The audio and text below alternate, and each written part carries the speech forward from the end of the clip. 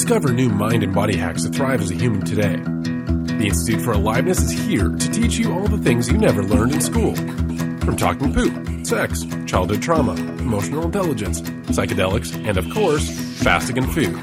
This is a podcast that changes lives. Join your host, Dr. Andrea Page, as she travels 7 continents to find the most captivating, impactful humans for you. This is a monumental episode. I invite all of you listening to find a place where you can close your eyes and deeply sit down and reflect. For some of you, you might want to be hiking through mountains or a forest. If you driven by external stimulus, wherever you are, whatever you end up doing, know that you are about to be taken into a satsang lullaby, if I can call it that. Georgie Johnson is my guest on this episode, and wow. She is a pioneer of something that she and her husband Bart have termed non-dual therapy. And it was, of course, nothing other than the title, the words, that caught my attention and made me want to bring her on to the podcast. She's the author of 3 books, and Georgie, Oxford educated, brings, I wouldn't so far as call it science, but she brings rational thought and a grounded approach to spirituality in a almost poetic way, where you are swept up into the remembrance of that which we are as a species. And so as you journey through the next hour of consciousness and awareness and that path of remembering, I guess I'd like to say, welcome home. Yeah, super. And you'll see nothing changes in my voice or how I'm talking to you or how I'm talking to the audience. So yes, there's no presenter of now we're here with Georgie. It's like, yeah, okay, let's continue this conversation. Yes. And yeah, really, really glad to invite other humans that we can't necessarily see, but somehow maybe we'll be able to tap in and feel them, who will listen to our conversation here forth into this space. And you're here with Georgie Johnson and myself, Andy, and on the TIFA, the Institute for Aliveness's podcast, the Vitality Podcast. And this is season 7 of the podcast. So it has quite a history over many years. And we're back this season talking about the edges of human evolution. And this is everything that we do at the Institute for Aliveness. Our mantra to be up-leveling humanity, holding higher standards for the human species of what it means to be human and what it means to show up and evolve, and what is that path of self-growth in a very embodied, non-dualistic way. And Georgie originally caught my attention from her coining of the term non-dual therapy, and she has 2 books, which I candidly shared with her, and I'll share with all of you as well, that I haven't read. So I look forward with all of you to learn about her work on consciousness and the psyche. One book I think is called The Psychology of Awakening, and I Am Here is the other. Is that correct, Georgie? There's also Non-Dual Passion. There's 3 books. There's another one coming, Non-Dual Trauma, which is go figure. Wow. I am so excited to hear about all of these. So essentially, Georgie, from what I understand, you are perhaps one could say a scholar, but another would say an author, right? You are someone who's writing and creating works around that which we are doing live at TIFA. The passion that we have, my husband is really in breaking new ground in understanding and giving it a language. And yes. I'm so excited to be having this conversation. So I'd love to throw it over to you. I mean, this we're here to, I think we're both comfortable probably enough to sit at a box that is opening itself and witness it as it's opening in terms of what we will discuss today and what will emerge from us even talking. So the audience knows we've literally just met. And yeah, Georgie, if you would be willing to introduce yourself and speak a little bit about your past and how that informs your present and what you're up to. Okay. Where do you even begin? The telling a whole past, a whole life story. Uh, I'm English, born, but grew up in Belgium from age 9 or something. And I don't really want to build legends about this because I speak about it. I'm totally open to speak about the different stories of the past, but it's always a little bit story weaving, which is a way to also teach. But maybe it's worthwhile just to say that I was very much involved with non-duality. Having been brought up a Catholic with a kind of mystical mother, I then got into this Eastern philosophy school as a teenager, evening class in like transcendental meditation, a little bit like the style of the Study Society in England, but not then. Transcendental meditation, that kind of, and rebelled with the death of my father and found them very cold-blooded and judgmental, and their views on karma and their lack of compassion kind of alienated me. And then I started having an affair with my English teacher at school. And so I was very much thrown out of that scene and threw myself out, and was really threatened that if I wouldn't end this affair with my English teacher, then I would never find the truth. Mm-hmm. And by the head of the school of non-duality. And of course, that in that moment, there was no question for me that my truth was I had to leave the school of non-duality and continue having a very good, nice time with my English teacher. Because what is that? The truth is not like that. And so I went on to university and studied English literature. I wanted to study philosophy and psychology, but it was so, for want of a better word, anal and unattractive, the syllabus, that I decided to go for literature and the theory. Much more possible to bring in philosophy and psychology and to study it freely and to take on the research, the theoretical aspect, to freely study Jung and Freud. And actually, already at that stage, I got deeply into Hegel and dialectical thinking. And when I look back, it's all non-dual therapy right there. It was thesis and antithesis and synthesis. And they look back at the essays. It was already very, very alive in my English essays at university. But at that stage, I was in no way mystical. I was very much focused on the unconscious and on a Freudian approach to literature and a feminist literary theoretical approach. And went on to come to Israel as a journalist and as a place where there's a lot of duality and a lot of conflict and a lot of peace and a lot of love and a lot of light. Was very, very attracted to this incredible pluralistic nightmare of a place. And also feeling from my family background of feeling I don't belong anywhere. And here was the land of not belonging, so we could all belong together and not belonging. And felt very much at home like that. And for a while I was a hard-nosed journalist, but trying to save the world against what I saw as the threat of non-conventional terrorism and global terrorism. Even though I was very, very much a peace activist, it wasn't how do you say, with the head in the sand.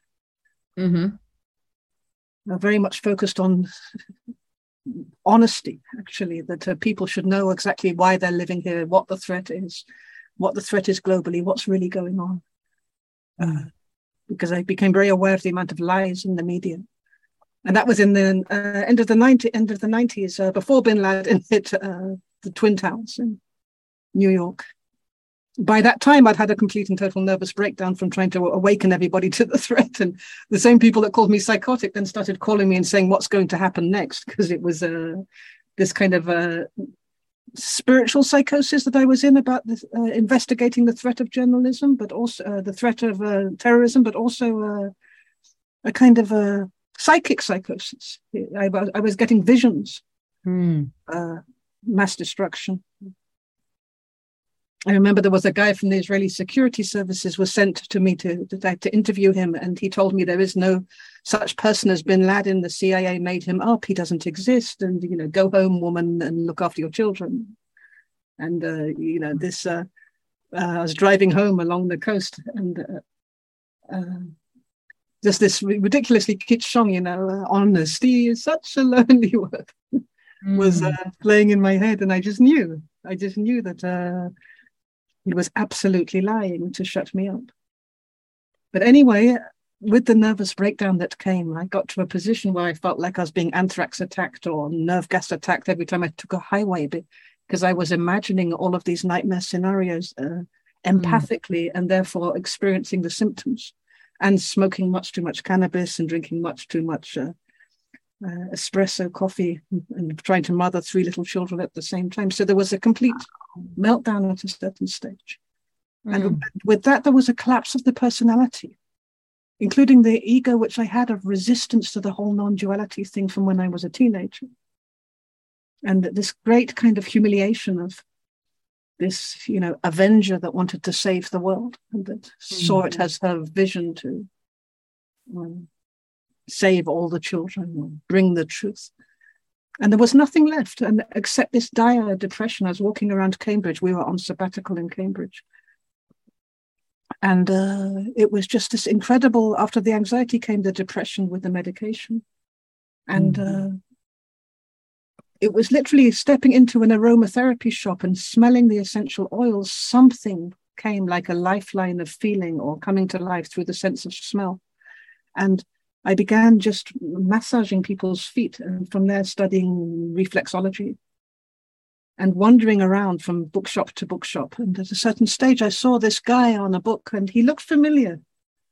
And the book was The Way of Happiness by the Dalai Lama, and it was the Dalai Lama's face on the front of it. And I was so out of touch with that. It just because I'd left this behind, the whole mystical thing as a 16-year-old. And I picked up this book, and he started reading about how the antidote to compassion, to fear and to depression is really compassion. And so I began trying it out of desperation. Maybe this would be a thing, just imagining myself in the shoes of other women at the local school where I would go to get the children. This had an incredible thawing effect. Little by little bit less anxiety, a little bit less depression. A little bit of being able to live another day.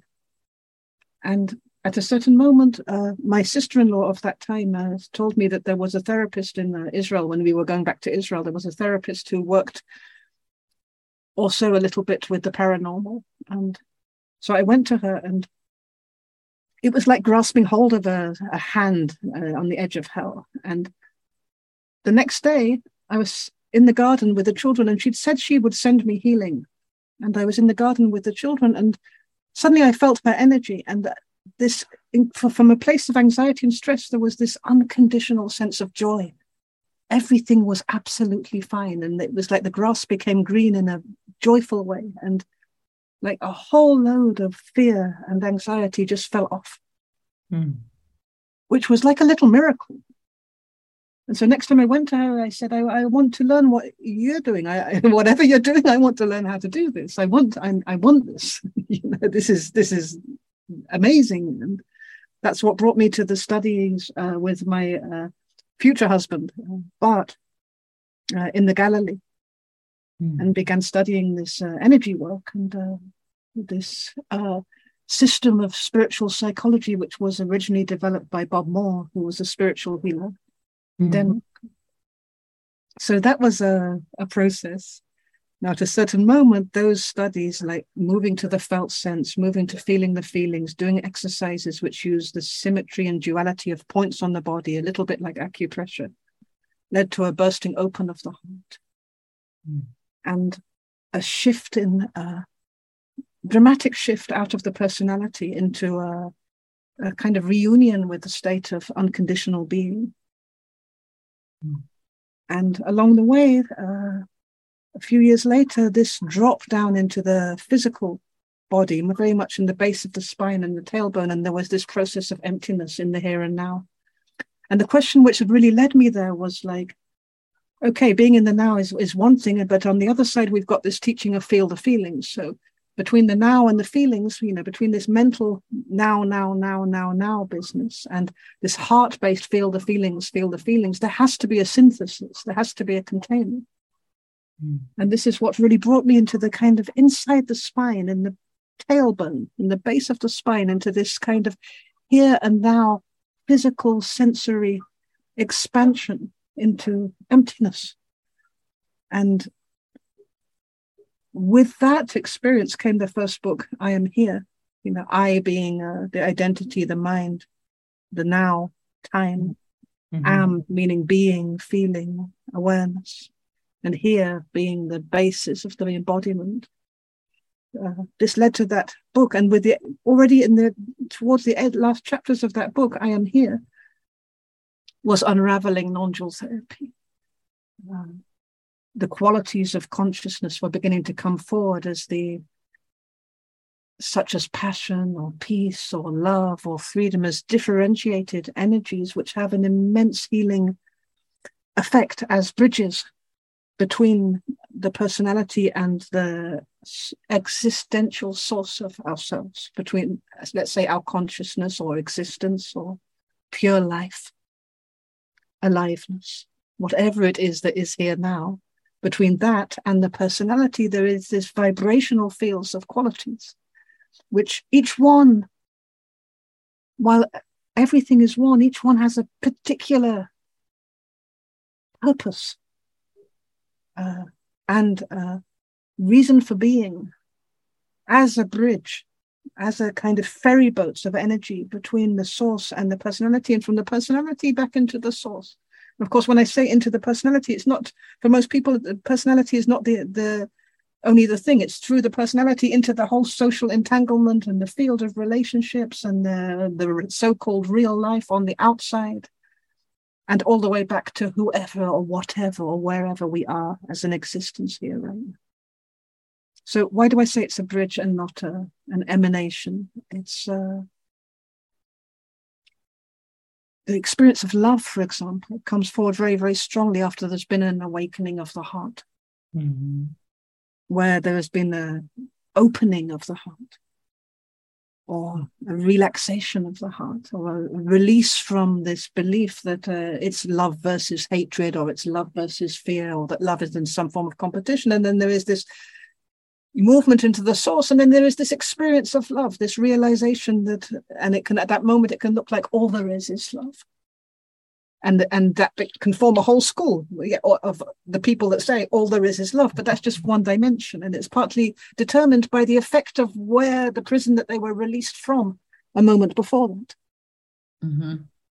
But the energy nonetheless is spontaneously arising. If you move into the energy of peace, the energy of love will follow by itself. It's a river which goes in both directions. The same with the energy of peace. Energy of peace comes as a natural effect of touching the source. There is this can be incredible sense of peacefulness, but also the experience of peace can be a result of coming out of a situation of deep mental conflict. Or a very strong sense of split or tension or stress, a little bit like Eckhart Tolle has this experience of peace and stillness, which is, it would seem a direct effect of where he was the moment before that. You see what I mean? So this led to the whole understanding of non-dual therapy and the primacy of consciousness and the qualities of consciousness as bridging agents in the whole movement of integration and self-development and liberation from the personality and within the personality. Because, it's not enough to say, okay, I'm free of my personality and that's it. I don't need one of those, because the personality is like the instrument we have with which we interface with the whole, and we're not separate from the whole. To say that we are enlightened separately is like to say that my little finger is healthy and the rest of the body can just rot in illusion. We are part of the whole, and we're vibrationally associated with the whole. I like to think of the personality, just to give another analogy for anyone listening, as the cards that you've been dealt to play. as you walk through the game of life. Yes. I practice astrology, and so when you can look at all of the planetary influences that make up what Western psychology would call the personality. Yes. There's an ability to begin to play with it rather than this spiritual bypassing, escapist Yes. out of saying, yeah, I don't need that anymore. Let me just show up as a white curtain or whatever. Yes. Yeah, it's not possible without splitting from the direct feeling experience of being alive. Mm-hmm. And, you know, anger, for example, is part of our natural physiological makeup. Mm. And so is fear. It's part of our instinctive naturalness. We need it. Like every other animal needs anger and fear, we also need anger and fear, and to dissociate ourselves from anything that we feel is to split. It's to divide. So to dissociate in the name of non-duality might be okay in the sense of taking refuge for a while, taking sanctuary to resource.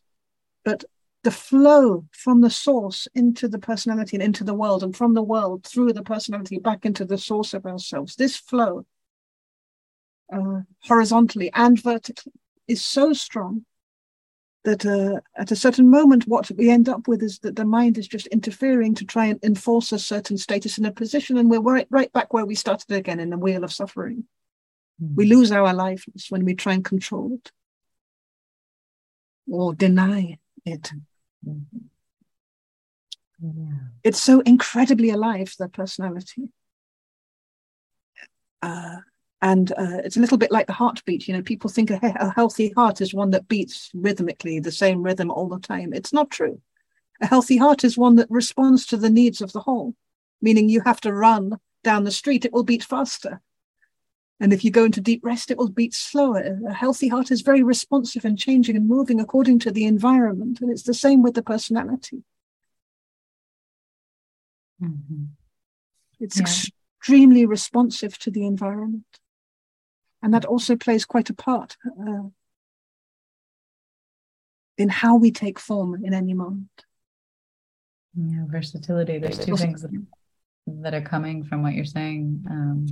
For me, one of them is obviously heart rate variability, which is the metric around the healthy heart that you speak of. And one of the things that likely you don't know, Georgie, that we're doing at the Institute for Aliveness is putting metrics around not only consciousness itself, perhaps, right? It's a big task. I'm sure you've heard people try before, but also around the process of healing and growth. And what does that look like? And how does it shift and change over long periods of time in your physiology? And so heart rate variability is a key indicator of that you mentioned. Yeah. The other thing that kind of reveals itself in my mind's eye as I hear you speak about this, and by the way, thank you. This is beautiful. It's like satsang podcast. So I want to take a moment for anyone listening as well to just breathe into the fact that if you're really either in flow, walking around right now, or if you are sitting or whatever you're doing right now, if you're able to fully immerse yourself in Georgie's words in this process, that there may very well be unfolding inside of you of something that's perhaps been folded, and that feeling is truth. It's that sense of vibration of something really landing, that the truth of the human experience is being spoken. And when that is spoken, it should shift, maybe strike an emotional chord or shift something inside of you. And Georgie, I would love to inquire into when obviously you've written books on it, so it takes a long time to explain. However, I would love if you can, or if you feel it's accessible, to describe what non-dual therapy is, mostly by illustrating perhaps its difference from other forms of therapy that people have had, and giving any senses of this is what it is as well. Yeah. So the way we are conditioned, and this includes the fields of therapy, the schools of psychology, which most consensual and common, is that what we're dealing with primarily is the personality, and because the personality is seen as definitive, as being who you are and what you are, then the only way that we can really move or create a healing effect is through behavior or functioning. That becomes the measure of this thing, the personality, which it's assumed is, in a way, the absolute of individuality. And that's one hell of an assumption, which flies in the face of direct experience, that we are the personality, and that the personality defines who we are and what we are, especially that when, as we know from non-dual inquiry, that when you look for the personality, you don't really find it. We're not the same one that we were. On the level of personality, we're not the same one that we were as a teenager. We're not the same one that we were as a child. We're not the same one that we are when we visit our mother as we are when we're in bed with our lover. We literally change form all the time. We're shape-shifting. And beneath that, there are these undercurrents of patterns and tendencies and traits and attractions, which are all in the resonant field of what we call the field of experience. And so this makes it recognizable, a personality to some degree. But when you really tune in to what makes an individual unique, it's not their personality. There is a felt sense of their incredible, unique presence. In the same way that, you know, if you've had somebody that's died and you can feel them in the room, even though you can't see them, even though you can't hear them, even though you can't touch them, you can feel their presence. You can feel their essence. And this isn't a personality. This is something essential, a blend of quality, a particular flavoring, a particular recipe. It's a little bit like why one grandmother's chicken soup tastes so different and so unique to another grandmother's chicken soup. It's made of the same stuff, but the combination is unique. And this spiritual dimension of ourselves is pretty much ignored in regular therapy. And so it's not directly spoken to. It's a byproduct. So we've got a lot of beliefs in energy. Firstly, that consciousness is secondary. It's an effect of the brain. It's an electrical thing that happens when you wake up in the morning and which stops when you die. Of belief which is dictated and never proven is the hard problem of consciousness throughout the whole of science. There is nothing here except belief. But what we can bring is direct experience. How does it feel to be conscious? What is the experience of consciousness? Can consciousness be conscious of consciousness? Can we be aware that we're aware? And when we begin to move like this, what tends to happen is that there is an awakening, not just of consciousness itself, an expansion and a liberation from the form of the personality, or even from the wedlock with the physical body as being the only thing that's there. But also there comes a flood of quality. The quality of freedom, for example, comes forward very, very strongly. Now, the quality of freedom is an incredible healing agent. It has a resonant effect at a cellular level. It can change.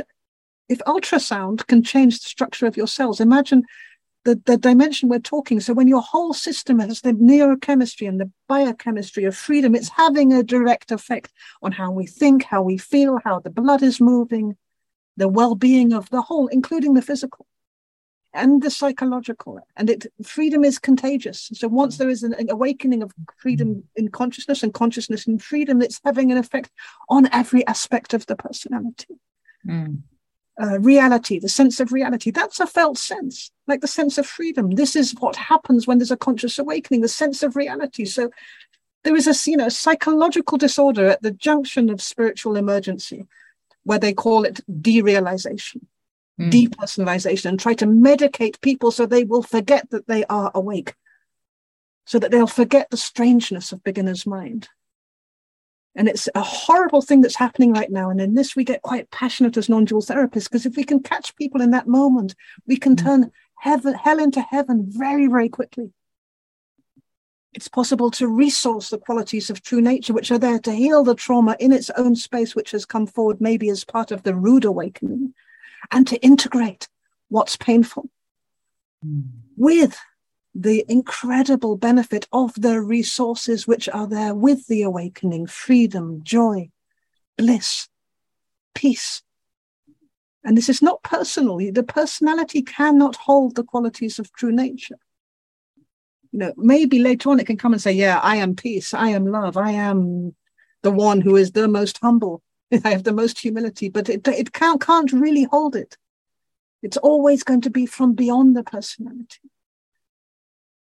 So that's from one angle of it. Non-dual therapy is working with consciousness as primary, with the experiential field, the felt sense, the feeling aspect as primary, not just as something where we want the good feelings and not the bad feelings. All of it is part of our life, and as physical sensations, emotions, the depth of feelings as they move through the psyche, feelings that affect the whole area of the mind, like the sense of genius, the sense of truth, the sense of clarity. So we see the felt sense, the resonant field as primary.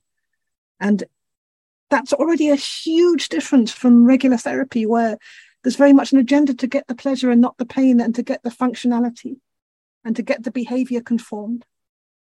And to often, as a result, heap layers of the energy of denial and the energy of negation and the energies of invalidation on places where we have suffered. So that's from one side. That's for people who are not yet awakened. There's an immense clearance that can happen just by retraining consciousness to take seriously what's felt in the whole field of experience, as opposed to what's thought about it.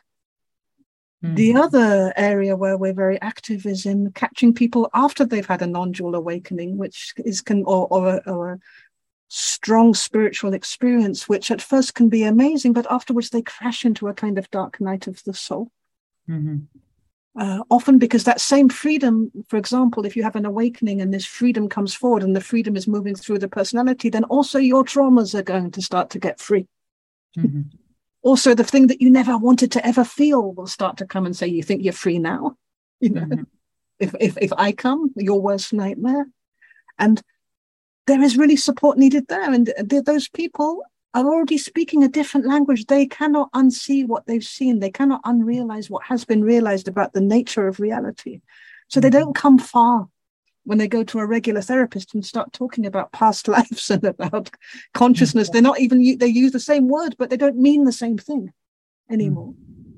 So it seems that there's quite a need for this approach.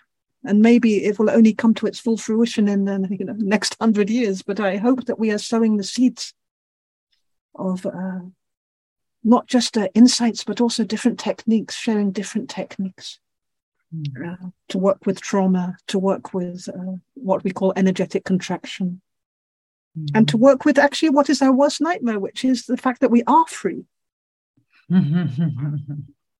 That there is infinite joy, and that because we're taught to blame our true nature for our suffering. And this is a massive turnaround of reprogramming, which we're trying to do. Because, for example, innocence is a quality of consciousness. And then when somebody gets robbed or gets tricked, we say, oh, they were too innocent. I just give a very simple example of where we blame the qualities of true nature for our suffering. But it doesn't work like that. People are innocent all the time. Life is innocent. The universe is innocent. It's an innocent universe. And there is trickery going on. And there is bad stuff happens. But it's not because of innocence. It's happening because of ignorance. And partly, if we're not allowed to, the innocence that is part of our consciousness is very awake and very alive and very fresh in the here and now. And it's partly because it's not allowed to be there and to sense the badness which is showing up in the energetic field, that we do get tricked. It's quite the opposite. It's not because of our innocence. It's because we forgot our innocence that we get into trouble. So there's a lot of reprogramming happening, and we're still quite a small school, so I hope that it will spread. We're trying to share it with everyone, everywhere, because only through the togetherness of many, many, many realizations and many voices and many, many compassionate hearts can we move through this. The tide of ignorance is very, very strong, and the pressure to stay in the conditions which are here right now is also very, very strong right now.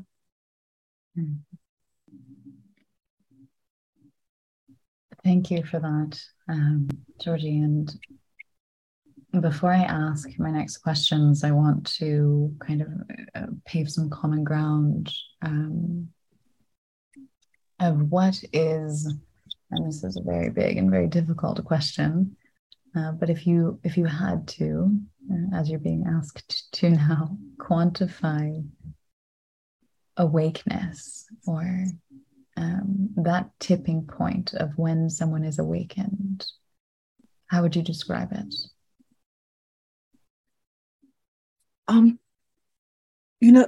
Very much I'd want to switch it into out of a linear timeline into something which is much more geometric, multidimensional, because we are the awakeness which is here all the time at the core of everyone.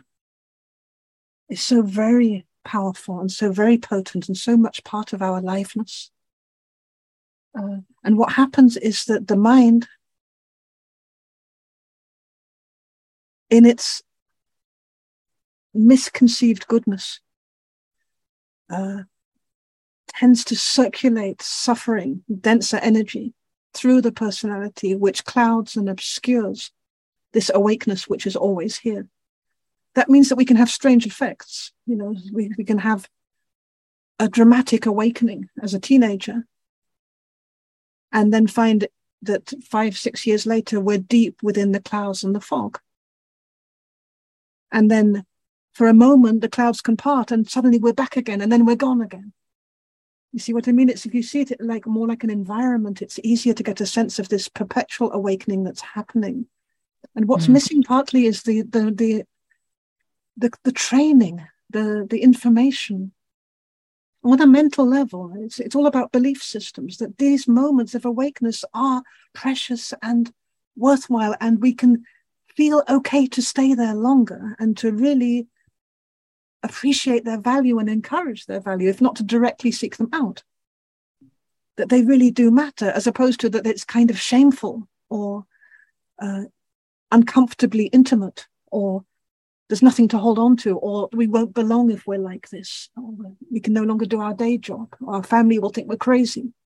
You see how much education is encouraging us to step back into some kind of trance state so that we might belong with everybody else who is in a kind of trance state, with a kind of threat that you will not belong here. You will be negated. You'll be crazy. You'll let down. You'll be a failure. You'll let down. You'll bring shame upon your family. Whatever. And this is very, very tragic. It's really, really, really very tragic. And that's in regular life. But when it comes to the awakeness that is a result of trauma, it's even more tragic. So somebody dies who's close to us. There's something non-negotiable here.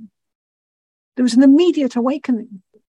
And yet the whole system is conspiring to dull it down, to deny it, to get over it as quickly as possible, not to feel it, to get over the negative feelings, to look on the bright side, to get back into the this kind of cloned form where death isn't really a thing. It's just a kind of a blip that happens rarely. And to be shocked again and again and again. And of course, we don't want to be shocked, so we stay in a state of conflict all the time, caught in kind of hell loops. And here the mind is really playing a role. It's like, it's bad to have a bad feeling, so we scoop up some of the badness or the horrible suffering which is in the world. The mind scoops it up and puts it on the feeling which already feels horrible and replenishes it. Or you should be ashamed to be ashamed. So we're scooping up suffering and throwing it back on ourselves in these loops, and in this way sustaining states of obscurity in a kind of automatic way. And all the time we're very, very, very awake behind that, but we're missing an opportunity to shine. We're shining, but we're shining into a density. So awakening in a way is much more like clearance, relaxation, naturalness. And in this, the qualities can really, really help, because the qualities are of true nature. By that I mean love, peace, freedom. They are beyond the personality. So that means not only that they're at the source of ourselves on the inside, they're everywhere around us. In nature, you just connect with the dog, you get this unconditional love. Or this naturalness of being able to bark and set a border, you know, and the next moment be frolicking through the meadows. You connect to the trees, to the sky. The qualities are everywhere. It's such a friendly universe. And we are like these blinded creatures who are determined on our own suffering, condemning the world and trying to fix it. But each time we try and fix it, it's on the assumption of the belief that it's condemned. So we're condemning it before we even try and fix it, because we're making it bad so that we can make ourselves purposeful, but we don't even actually come into the awakeness of being here in naturalness, first of all. You follow what I mean?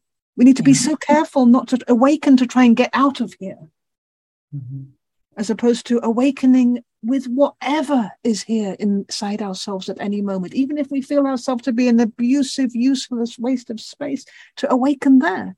Why not? It's the awakeness is still the awakeness, but we have these agendas, this reluctance to embody. Yeah, I've been sitting with a lot over the past several months.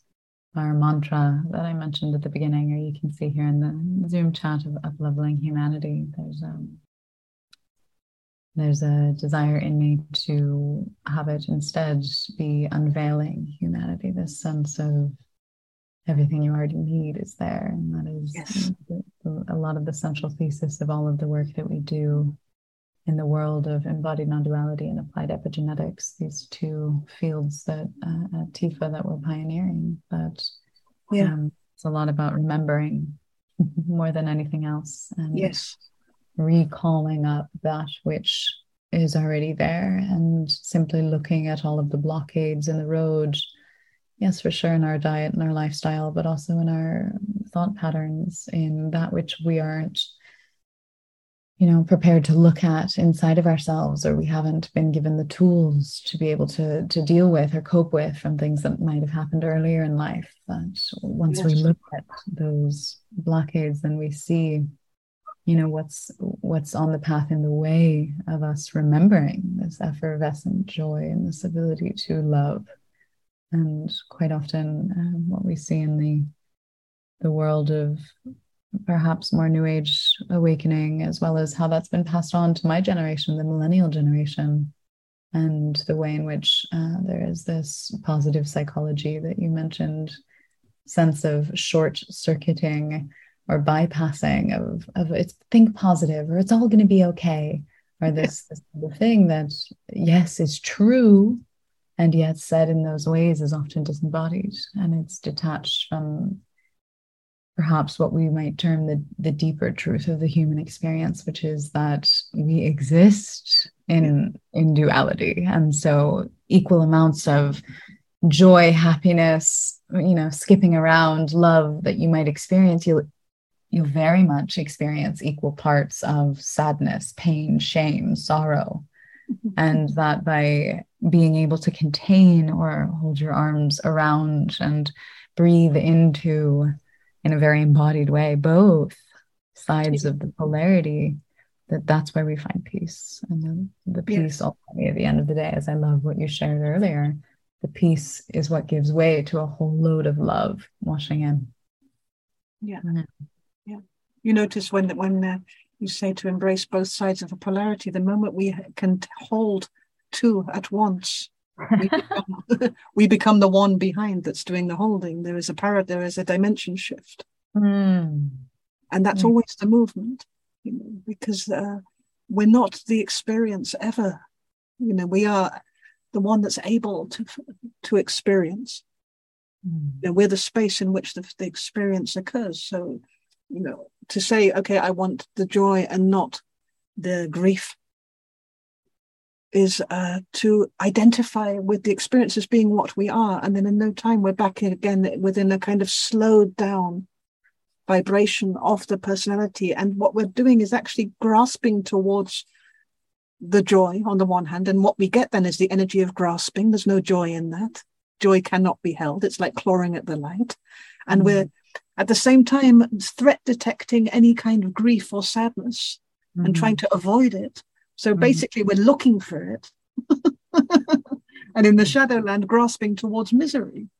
And all of this is happening within the deeper one of us, which is able to grasp and able to averse and able to interfere, and able also not to interfere for a moment. We always need to look at it from in a way in terms of like multidimensional. There is a timeless one inside of ourselves. There's a boundless one inside of ourselves. And this one is not a blank, non-dual, I don't know, non-thing. It's alive, it's living, it's got this kind of quality of metta. The Buddhists call metta, this loving kindness, this potent, sweet suffusion of at first undifferentiated qualities, like a kind of friendliness and disentangled benevolence. Very, very, very soft, but extremely potent. And this is before we get to this agenda of wanting the pleasure and not the pain, or wanting the positive and not the negative. And one of the qualities which can really help, whether you talk about the New Age, in helping us get free of the traps which are here, is qualities like the sense of truth, the sense of reality. You notice that when I talk about a quality, I say it's a sense, because it's not a thing, it's a sensory ability. So the sense of truth, for example, maybe the worst thing that ever happened to us when our personality cut us to the core, the deepest pain we ever felt, maybe that was also where there was the deepest sense of truth, where there's a great feeling of something essential being awakened, something beyond the personality, something beyond the habits of, Tupperware parties and regular small-time concerns of small-time suffering. Something meaningful happened. And the sense of truth was awakened. And then we come to a positive psychologist. And I'm sure they're great because, psychologists are human beings who resonate also with true nature. It doesn't, but the principle. And it's like, okay, but think positive, don't think negative. Let's get rid of those negative feelings. But that's the last. The negative feelings are the most truthful. They're screaming for validation, for recognition. They're wanting to integrate with the whole. This thing happened. It matters. We matter. What we feel matters. And so often in the lazy way therapy tends to go is to behave as if our feelings don't matter, and there's this abstract version of ourselves which we can conform to, and then our feelings will follow that and we'll feel better, as opposed to really honoring what's felt, as if our feelings matter, how it feels to be alive, how it feels to be conscious. And this is huge because our lives do matter and our feelings do matter. What we feel in our heart, it really matters. But when we meet an unpleasant feeling in the heart, which is not loving, what happens is that we catapult out so fast into the field of entanglement and then start blaming somebody out there, whether it's the government or whether it's the neighbors or whatever is our compulsion of the moment, as if what we feel doesn't matter because it was unpleasant. Our ability to suffer is our inability to suffer is really dulling our ability to experience anything at all. And this is kind of tragic because it makes us also very uncompassionate towards each other as well as towards ourselves. We lose our compassion for suffering, and if we lose our compassion, we lose the compass, the core of our being here.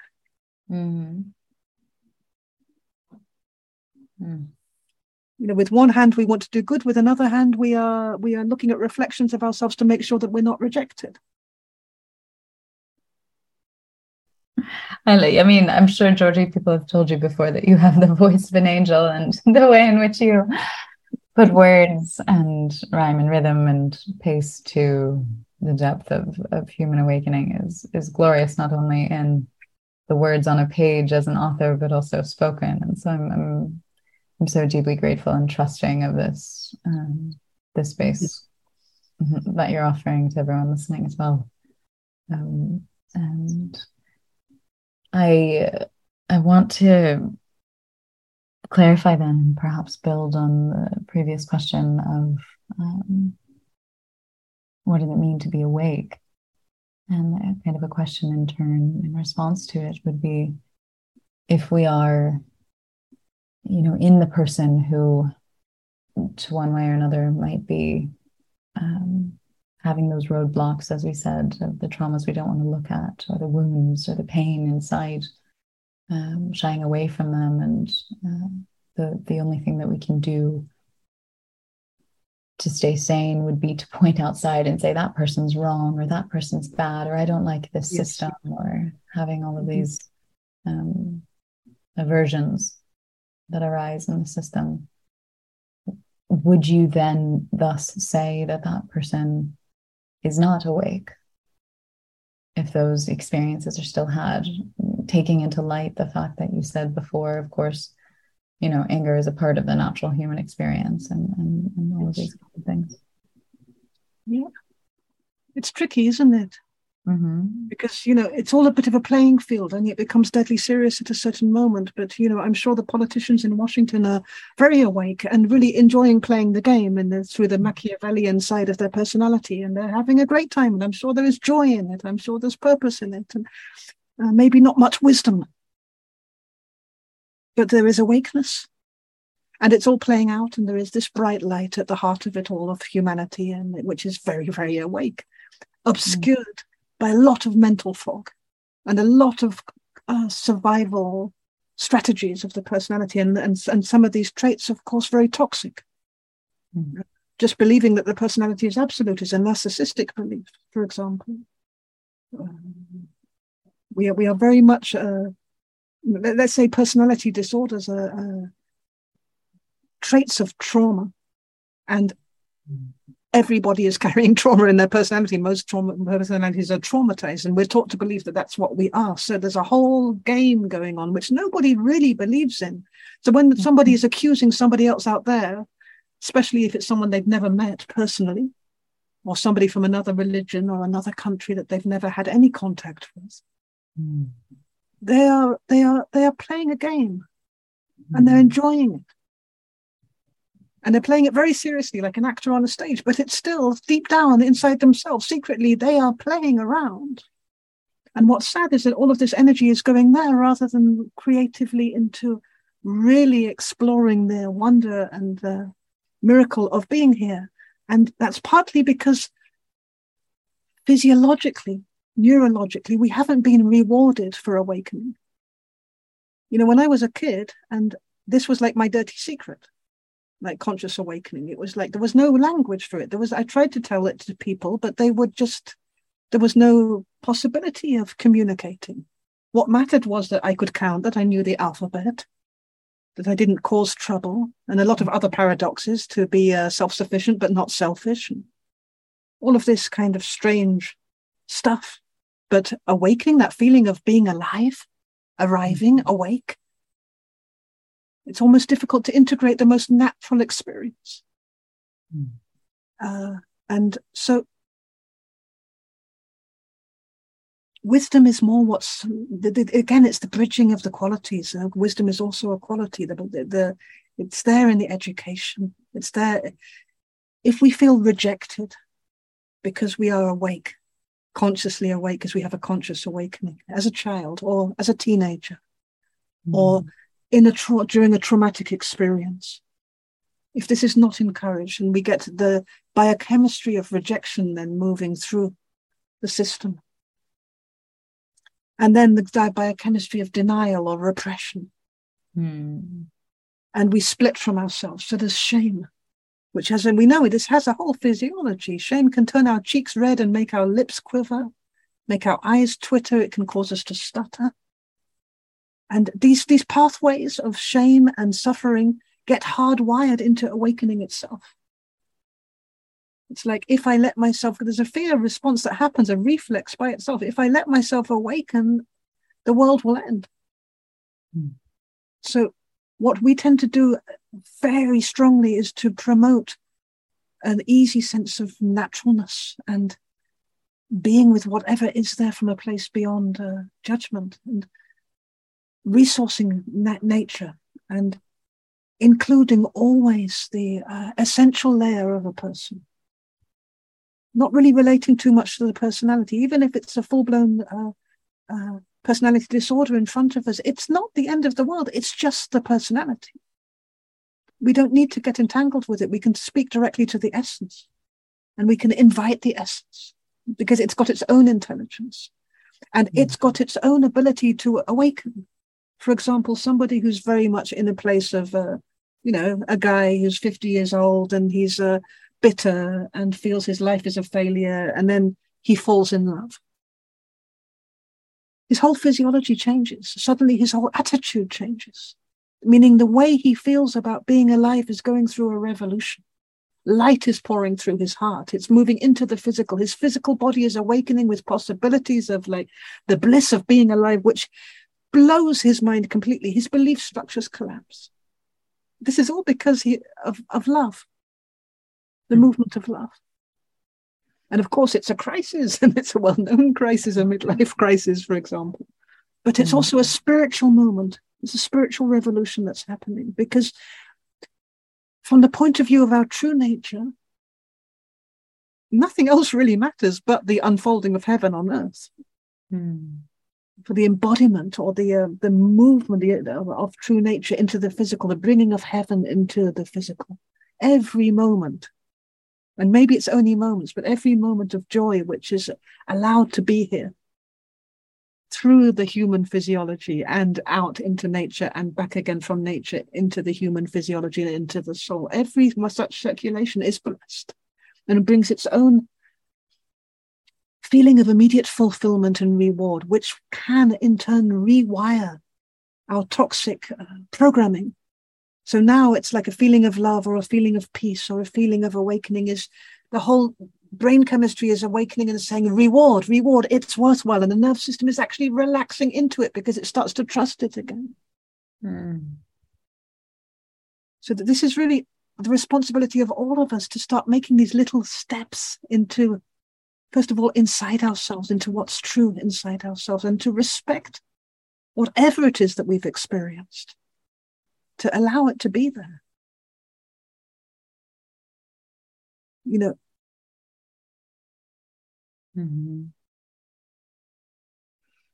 In a way, the personality, you could see it like the eyes or the ears. It's like a sensory organ. It's a means through which consciousness perceives the world.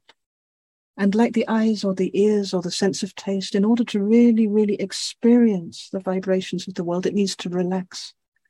And when it relaxes, it opens up. And when it opens up, the amount of information, which is not just mental information, it's feeling information.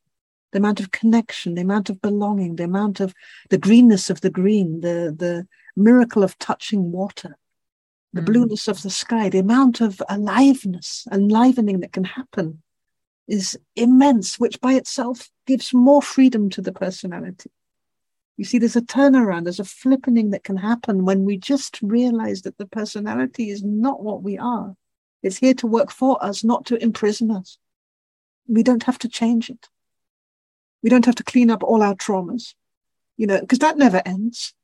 I mean, I'm sure you know in your community that you start to heal traumas, and then comes forward the traumas of the ancestors and the traumas of the collective. And before you know it, they're just all lining up, and it becomes a joy to work with. It becomes like a celebration as opposed to a job that's going to be fixed one day and then I'm going to be perfect. It's part of the art of living. And then trauma begins to look a little bit more like awakening, because awakening is a kind of trauma. Being born is a kind of trauma. Waking up in the morning is a kind of trauma, because that's it. We have multidimensional lives. It's always a rupture. But we don't have to make that bad. It's an experience which has suffering in it, but has aliveness in it. For example, when we really, really, really suffer, there is so much care there. Otherwise, we wouldn't be suffering. It's the care in us which is suffering. We see somebody else suffer. We suffer because we care. The care is very, very much alive. Where we are aware, there is care. And so care is suffering in a way. You could say the same of all the qualities. When we are trapped in a certain situation, the freedom in us is suffering. But that suffering is part of our purpose. It's worthwhile because it's full of freedom. When we change our attitude towards suffering, a lot of different miracles start to happen through all the dimensions of ourselves, back in time, through the ancestry, but also in the physical body, in the here and now. And in the whole field of togetherness and interdependency as well.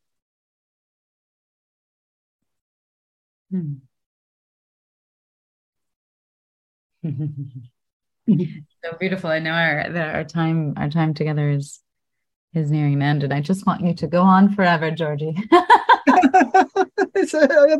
That we are very compatible because it seems I'm on a roll. I just keep going on.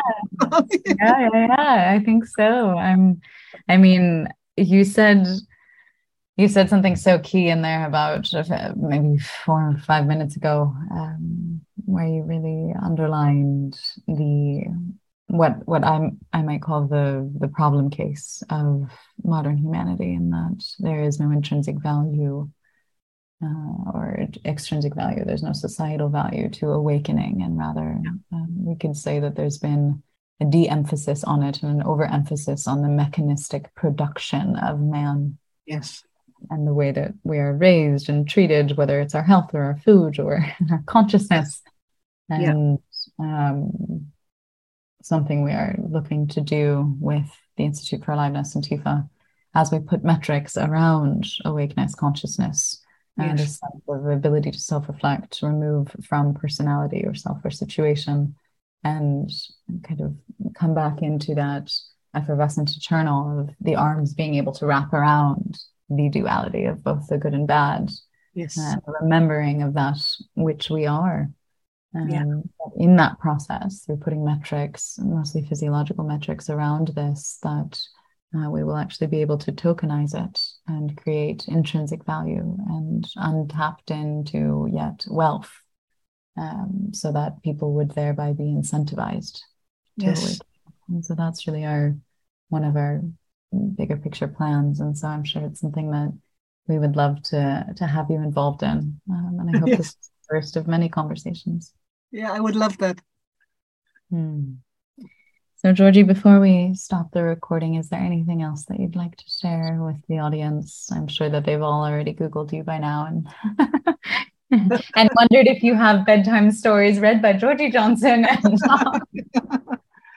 Maybe if there's this one practice which it's worthwhile to do, is that whenever there is a very strong sense of compulsion or busy mind or strong beliefs, like feeling certain we're right about something, even if we are, it doesn't matter, to begin to train ourselves to check in on what we feel at that same moment. Not because it's as a way to get rid of what we're thinking. There's nothing wrong with thinking. We have beautiful minds, but to add to it, to respect the organ of perception or the intelligence of the heart, and to really respect it, meaning if we're having happy thoughts and we check in on the heart and we're feeling kind of depressed and miserable and hate everybody, then to take some time there, not with the agenda of getting rid of it, but as if it matters, as if the heart was an organ of perception, which is perceiving a vibration of hatred in that moment. For example, you see what I mean? To begin to honor ourselves as if what we feel matters, because it really, really is. It matters so much. It's forming the matter of our bodies. It's affecting our nerve system. It's affecting our cellular composition, our blood biochemistry. It's affecting our health. It's affecting our relationships. It's affecting the whole field. And all we have to do is be there. So that's a kind of a long spiel, but basically it takes 2 seconds. You can be washing up, thinking blah, blah, blah in the head, check in what you feel, smile at what you feel, and then relax. But often to make this a habit, it can make all the difference. It's like adding another dimension of aliveness to being alive.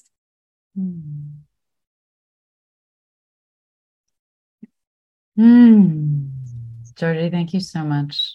It's a pleasure. For coming and speaking to everyone who's involved at some level, way, shape, or form with the Institute for Aliveness. Lots of gratitude. So how was it? Did you like it? Thank you so much for listening and joining us for Season 7 of the Vitality Podcast with the Institute for Aliveness. It is my great pleasure to share these conversations and reflections and my lectures from all over the world with you in the comfort of your own home or on your jogging path or on your way to the grocery store, wherever you might be right now. At the Institute for Aliveness, we are here to hold higher standards for humanity, to kind of cast a light upon the path to evolution, personal evolution that involves much more than just the body or the mind, but really the cohesive, holistic nature, the robustness of who and how we are showing up as a human today, and where our personal inventory of our past and what's made us the way we are from a neurological, neurobiological level to a physical level, and to take agency for that and decide how we want to drive and where we want to drive in the future. And so there's no day like today to fully embrace and take into account the agency for you and the life that you're living. It may be a beautiful one. We're sending you so much love here from TIFA headquarters, and we hope that you'll come and join us for a short course soon. How was listening to that for you? If you learned from or were moved by the episode, pay it forward. Go to Apple now and leave a 5-star review so others can benefit. Join the Institute for Aliveness for a 1-week transformational fasting experience. Consider getting an astrology reading from Andy, or enroll in the 1-year health coach certification course. Whatever you do, don't let this learning pass you by. Do something now to impact your lifestyle for good.